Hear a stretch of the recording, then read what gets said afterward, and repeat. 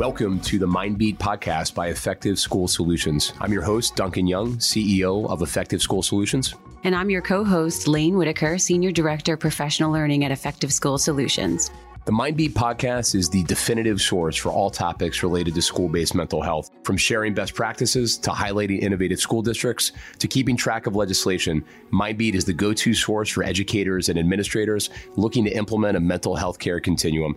Together, we can make a difference in school-based mental health care and in the lives of students, families, and educators. Let's get started.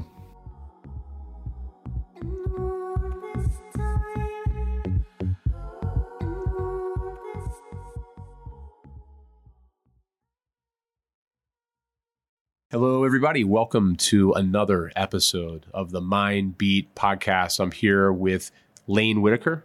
Hello. Our Senior Director of Professional Learning. I am Duncan Young, CEO of Effective School Solutions. We have a great guest today, Mike Lombardo, who works with the Placer County, California Department of Mental Health and is incredibly knowledgeable on all things mental health funding, both in California, but across the country. So Lane, we're really excited to have him. Yeah. How are you doing today? I'm doing really well. How about yourself? I'm doing well. I think by the time this airs, it's probably going to be sometime in late May. It will either be immediately before or after Memorial Day. How would you rank Memorial Day relative to your other kind of your big three summer holidays, Memorial Day, 4th of July, Labor Day? I feel like Memorial Day, it always rains. Like I can't remember the last Memorial Day where there was like consistent sunshine. So I don't know. It's nice to have a 3-day weekend, but I don't get too hype about doing any like outdoor activities. I do have a barbecue that I'm going to go to that I go to every year that my friends do. It's like a 3-day barbecue. It's insane. Wow. The food is unbelievable. The host is a caterer. So I'm looking forward to that. Are you the griller? Do you have the apron on? Are you working the grill? I'm the marinator. I will prepare the meat for somebody else to grill it. I will season it or whatever I have to do, whether it's a dry rub or some type of marinade, but I will prepare the food and then someone else needs to put it on the grill. I can't be two places at once. Would you consider a dry rub a marinade? Like, is every dry rub a marinade, but not every marinade is necessarily a dry rub? I don't know what the actual thing is, but in my mind, the way I distinguish it is a marinade is liquid. Yeah, it's wet. A marinade is wet. Yeah. A dry rub, by as the term would tell us, Lane, is dry. And they're both really good. I think the marinade is going to be like penetrating the actual meat, so it's really. I think what I've heard is that a dry rub actually gets more. You get like brings the salt or something. Yeah, it gets the diffusion of the salt like into the. I love a good dry rub. The meat. I do. Me as well. So. Are you a good barbecuer? I would say I'm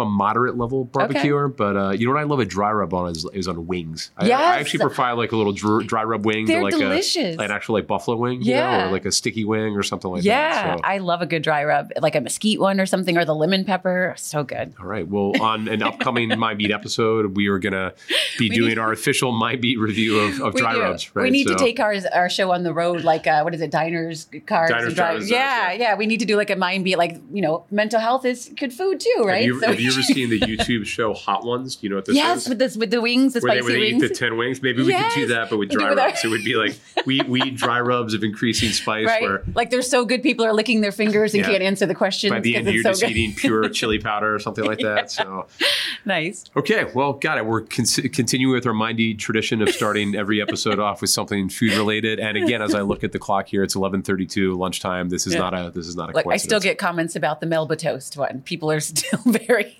very excited about that Chex Mix. That was we're talking about a lot of important topics on here, but nothing has gotten more feedback on Mindbeat than us discussing Melba toast versus bagel crisps as part of your Chex Mix. Very popular, it turns out. I got a very, very passionate feelings that people have about it. So, well, Lane, why don't we jump right in and begin with our top 3 list for today?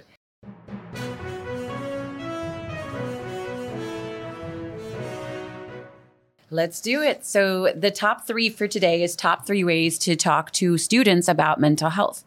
So my top 3 ways are, first, we want to destigmatize the conversation by just normalizing mental health. We all struggle, whether we're staff, students, everyone on this planet struggles with mental health to varying degrees from time to time. So we want to just establish that it's not a weakness, that it's okay to ask for help, and just continue to have these conversations just be normalized. And then the second thing is we really want to embed self-regulation into a school day.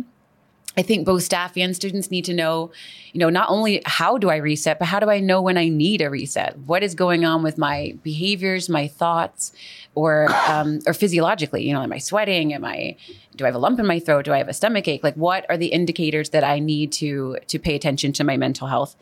And then last, I would say incorporating like mental health electives into the school day, and that would be at a K to 12 level. I've seen. I'm thinking of a particular district in Pennsylvania that I worked with several years ago.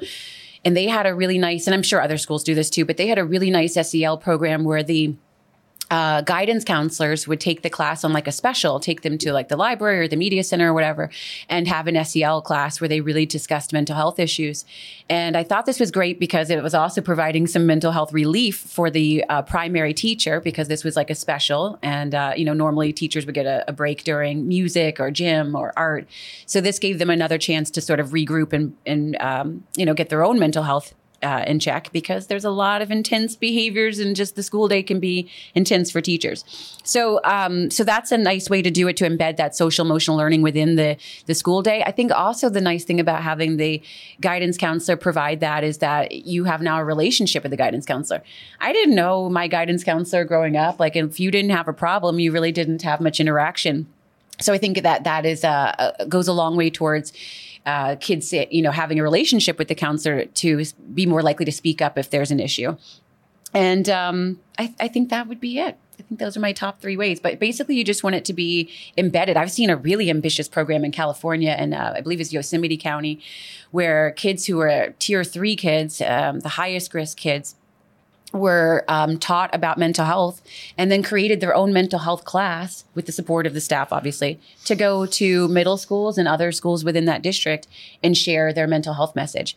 So, in our previous podcast, we talked about the community service aspect and how that really helps a lot of kids with their behavior. And I think the same thing happened here. They felt useful. They felt that belonging. They felt, I have something to offer.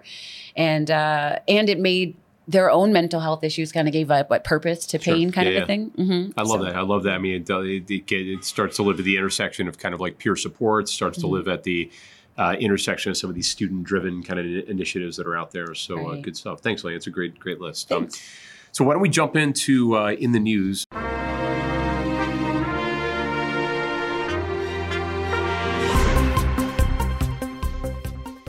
In the news for this week is an article from Education Week entitled "Kids Declining Mental Health is the Crisis of Our Time, Surgeon General Says." And this is a article describing a conversation between U.S. Surgeon General Vivek Murthy, who I think has really been revealed as an incredibly kind of strong proponent of kind of mental health and school-based mental health during his tenure. And this is a conversation between him and Vermont Senator Bernie Sanders that was live streamed on Twitter a few weeks ago. And, Murthy called the increase in youth mental health needs the defining public health crisis of our time. First time I've heard him use that language, and underscore that kids' mental health has taken a hit as they turn to social media more often and at younger ages. And that was really the bulk of the conversation, was talking about the need for regulation of social media companies. Murthy said the companies that own the platforms aren't doing enough to address the damage that they're causing. And he had a great quote, which I read here: "A lot of these platforms have been designed by some of the most talented players in the world to maximize the amount of time that kids spend on them, and then, frankly, adults as well. That might be, from a business perspective, a reasonable model, but from a public health perspective, that is not actually what we want, because it's having a bad effect on our kids." And there are brain scientists and neuroscientists at Facebook and Instagram and TikTok that have figured out how to target the addictive pleasure centers of kind of the brain to keep people kind of on social media. And it's a great example of kind of like the alignment between the business goal and like the social health, the public health goal.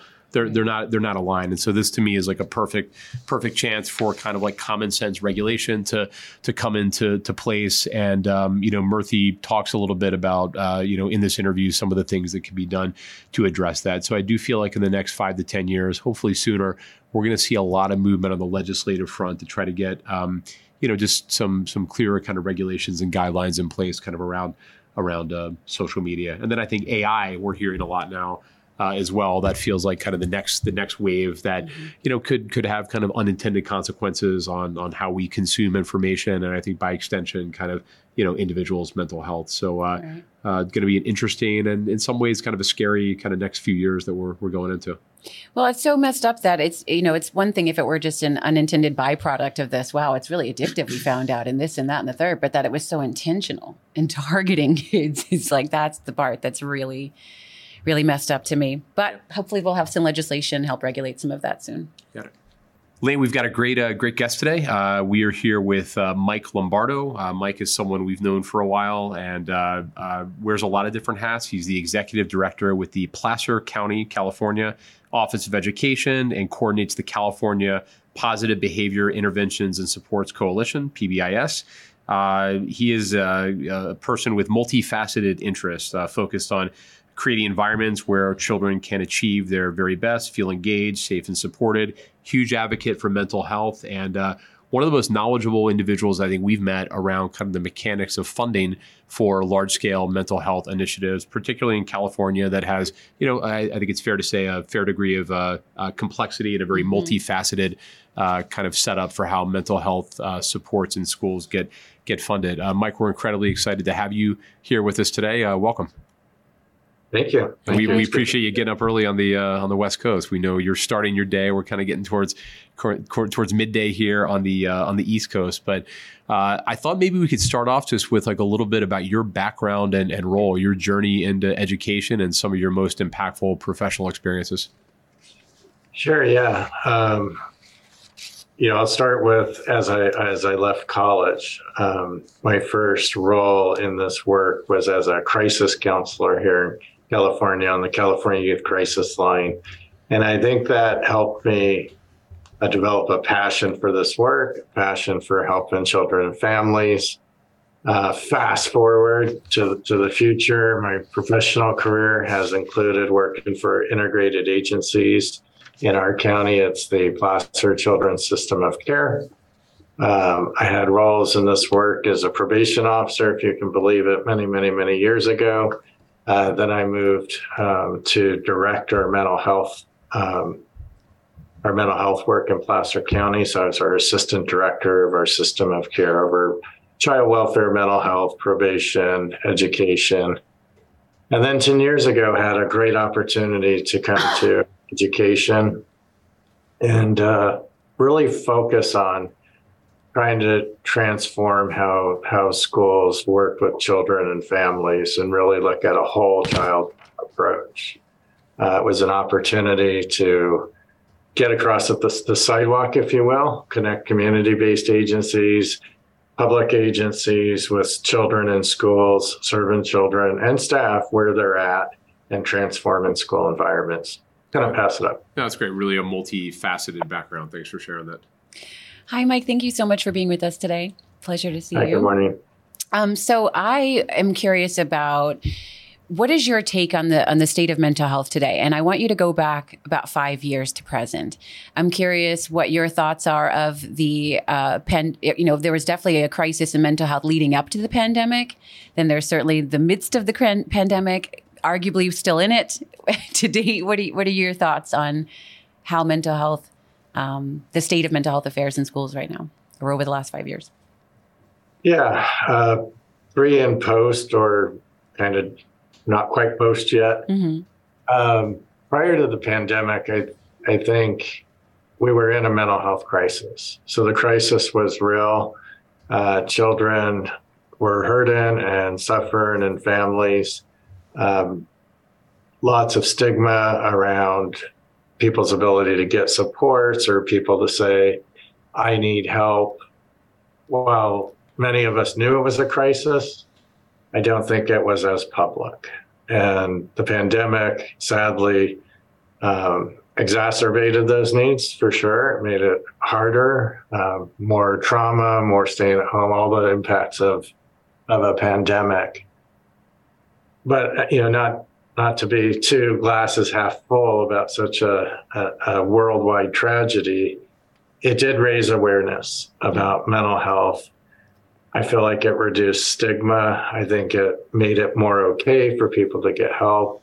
It certainly increased our tools to get help, like things like this, or access to more mental health services. But it has a perception of the sharp increase of mental illness. And I know it was sharp, but I think mostly we talk about it. And people are accessing more health services. So in an odd way, I think the pandemic helped mental illness be addressed more in public and certainly more in schools. So, Mike, how's that being reflected in California? I mean, I mentioned before that California, at least from my observation, seems to have one of the more multifaceted approaches to school-based mental health of any state in the country. Can you maybe talk about, like, for the layman listener, like, what are the different components of the school-based mental health care delivery system in California? And, like, what role, for example, does, like, the county play versus the district, kind of, so on and so forth? Yeah, sure. So I think the pandemic shined a light on schools. I mean, I think it shined a light on children's academic performance, their success, but it also shone a light on whole child care, and that we can't help children grow, learn, graduate, thrive unless we improve the environments that they're in.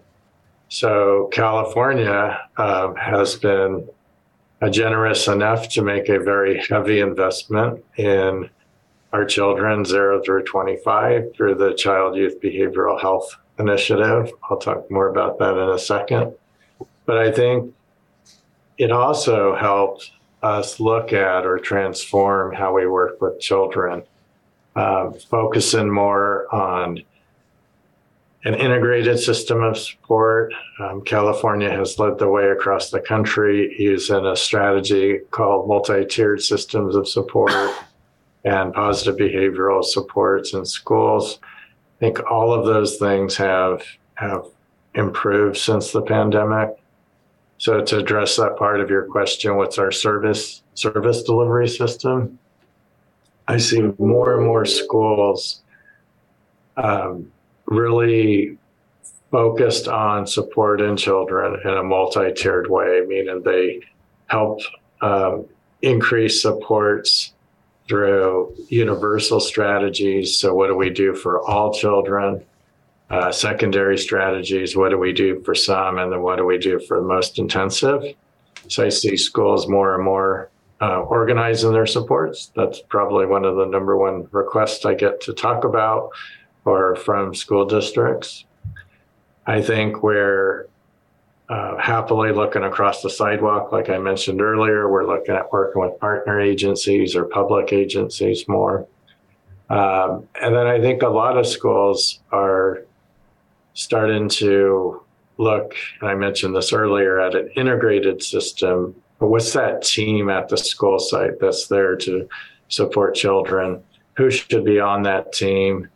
How do we organize those supports for our children? A lot of districts are using a model centered around a wellness center. So a place where children can go on campus to get supports or have a moment to reset, have a brief intervention to help them support through a crisis or something that's happening adversely in their day.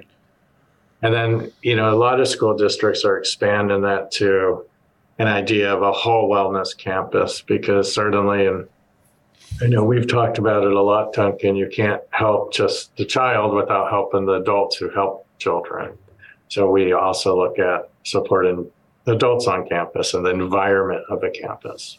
Yeah, Mike, I think it's so valuable, the support that you're providing, because I do think there's a little bit of maybe a Wild West dynamic about what's going on in many districts right now where this is brand new to them, right? So to have access to folks who can provide kind of advice and technical support and help, kind of to your point, help them figure out kind of how to organize their supports, how to structure, what does MTS actually look like, right? Because you and I have talked before that you talk to, 100 different districts, you'll probably get 100 different definitions of what MTSS looks like. So seems like we're in this great period of kind of coalescing and standards kind of emerging around some of these areas.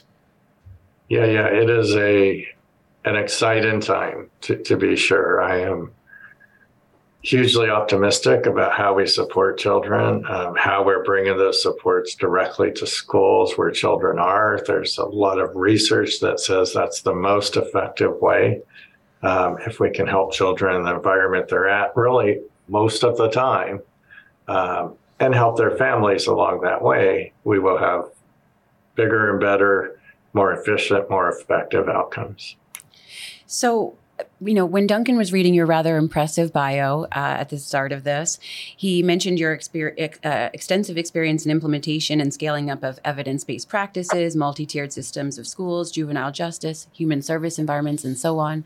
So a lot of districts definitely feel the need or see the need for those types of supports, but they struggle with implementation. With your extensive experience, what would be your best advice for districts who are struggling with the implementation of those types of practices and services? Yeah, Lane, that's a good question. That's the secret recipe, right? That's the last piece to the puzzle to make it work. To start with the idea of implementation science. So my non-example would be schools and districts or public agencies that kind of chase the new thing without clearly evaluating. How do we implement this program? Is it a good fit? So I think one key is creating a leadership team in that environment to select practices, know why we're doing those practices, monitor the implementation of the practices, train to those models, use data to understand, are we doing the right service delivery to the right student at the right time in the right dosage? I know Duncan excels at that area of data collection. And I think the good example is doing that and not just collecting data, but using it for decision making. So the quick answer is knowing why we're implementing supports for kids, knowing who we're doing it for, how long, why, using data for decision making, and then monitoring that implementation of the intervention. Why are we doing it? Are we doing it as intended? Those sorts of things, and not forgetting training and coaching. And I think the other piece of that, so there's implementation, that I think there's the funding piece of this as well, which, Mike, you and I have talked a lot about, and I think we are seeing a lot more discussion around like sustainability. That seems to be kind of the key word when it comes to school-based mental health. What are some of the main pieces of advice you would give to district leaders on this topic? And again, as I mentioned before, I really look at you as someone that's incredibly knowledgeable in this area. But what pieces of advice, and then what do you see kind of coming down the pike here in the future? Yeah, sure. So that's the probably other piece missing to the puzzle, right? Or the secret ingredient for the recipe. And certainly the second or first most requested topic I get to talk to people about or brainstorm ideas about. And I'll give you the California context answer, because I think California over the last 5-ish years has made a huge investment in transforming how we sustain services for children or how we fund services for children.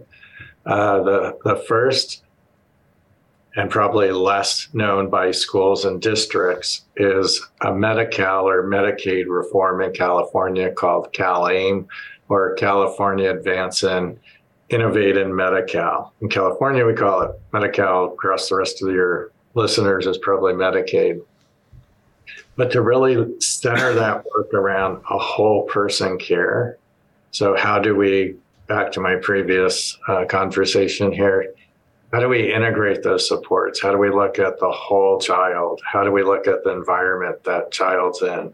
So really change how we do and work with families instead of individually, but look at all their needs. Transform our delivery system in California.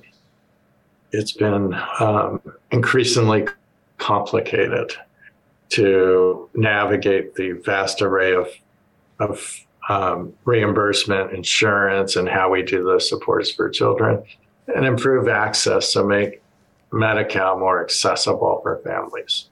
Lesser known part of the funding world, and for schools anyways, in California.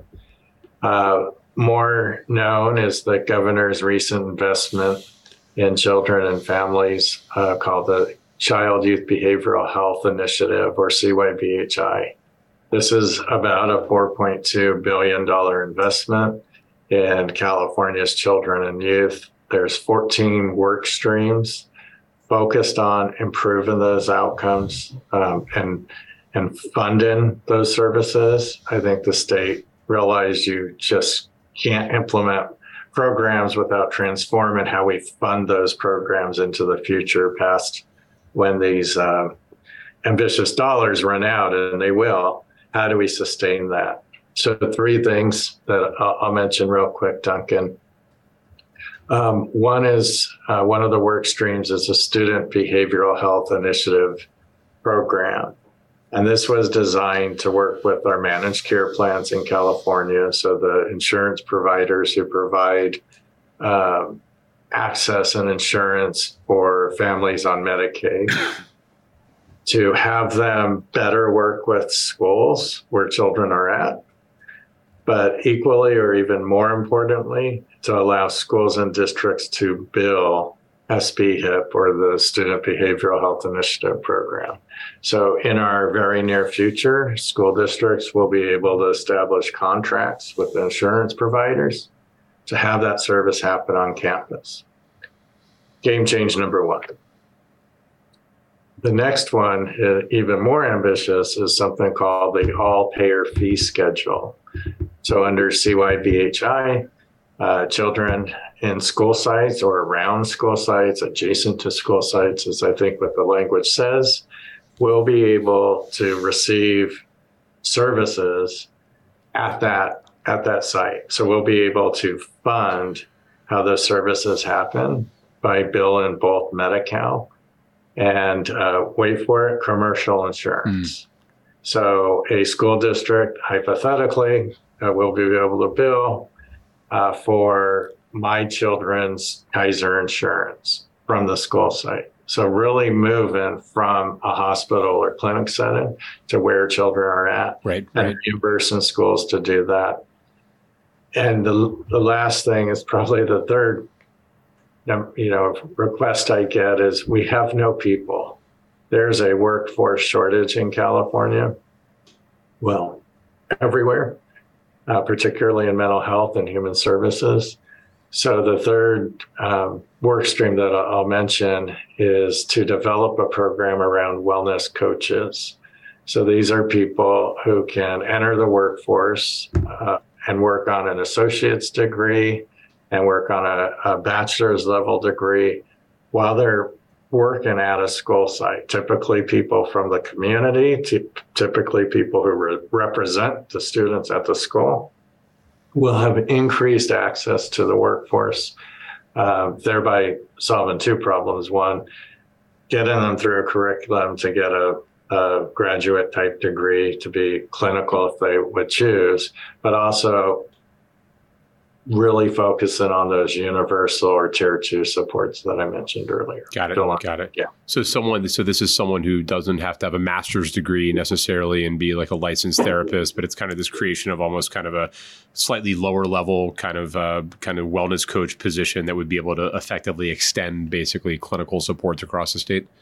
Yeah, exactly. And so by having these individuals focus on those universals, it really frees up that clinician to work more intensely with children and their families at a school site. Well, I'm struck, Mike, by a lot of things that are going on in California. It seems like that collectively they're kind of starting to blur or break down some of the divisions that may have existed between the healthcare domain and the education domain. So is it fair to see some of this as kind of like a little bit of a merging of those 2 universes, particularly in terms of leveraging some of the traditional healthcare funding sources for school-based mental health? Yeah, I think that's a fair statement for sure. It's breaking down those silos that are typically driven by funding streams or legislation or things like that. The state is really taking a focus on how do we break down those walls? How do we integrate the practices? How do we bring services where children are in a more effective, efficient way? So I think we're well on the pathway to do that here in California. Awesome. Yeah. Mike, earlier I asked you about the last 5 years, pre-pandemic and to present. So now I'd like you to pretend that we can get in the DeLorean with Doc and Marty and head 5 years into the future. What do you think? What are your predictions for where we're going with mental health? And so what causes concern for you as you think about that what that 5 years looks like, and also what gives you hope? Gosh. I guess I'll start with my concern.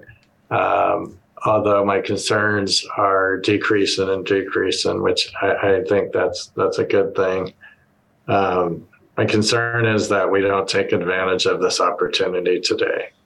That, let's face the reality that schools and staff are still coming back, still overwhelmed, still have suffered themselves. And so we're pressing into an environment that's pretty stressed already. And I think we need to do that carefully. I think we need to do that with concern. And I think we need to do that in what I mentioned, an integrated way. My hope is that I, in my 33-year career, never thought I'd see today. I didn't see us across the country or in California turning this corner the way that we have in the last 5 years. I am very optimistic that I exit that DeLorean and see an environment where kids are thriving at school, where they can openly express themselves, where they can get the support they need when they need it, by whom they need it from. That their voice is heard on a campus about how the supports are delivered and who delivers that work. And that we have a funding system that makes it possible to do. And let's face it, today, funding is available and all children have insurance, or most children. But the access to that is so difficult. Mm-hmm. So in the future, we're breaking down that we're able to take clinicians and put them directly on a school site, people who are trained and effective in services. And so I see that improving. Thanks, Mike. And your optimism, I think, is inspiring to us. So it's great to hear with someone who kind of has your depth of experience in this to really kind of seeing some, bright things kind of down the corner.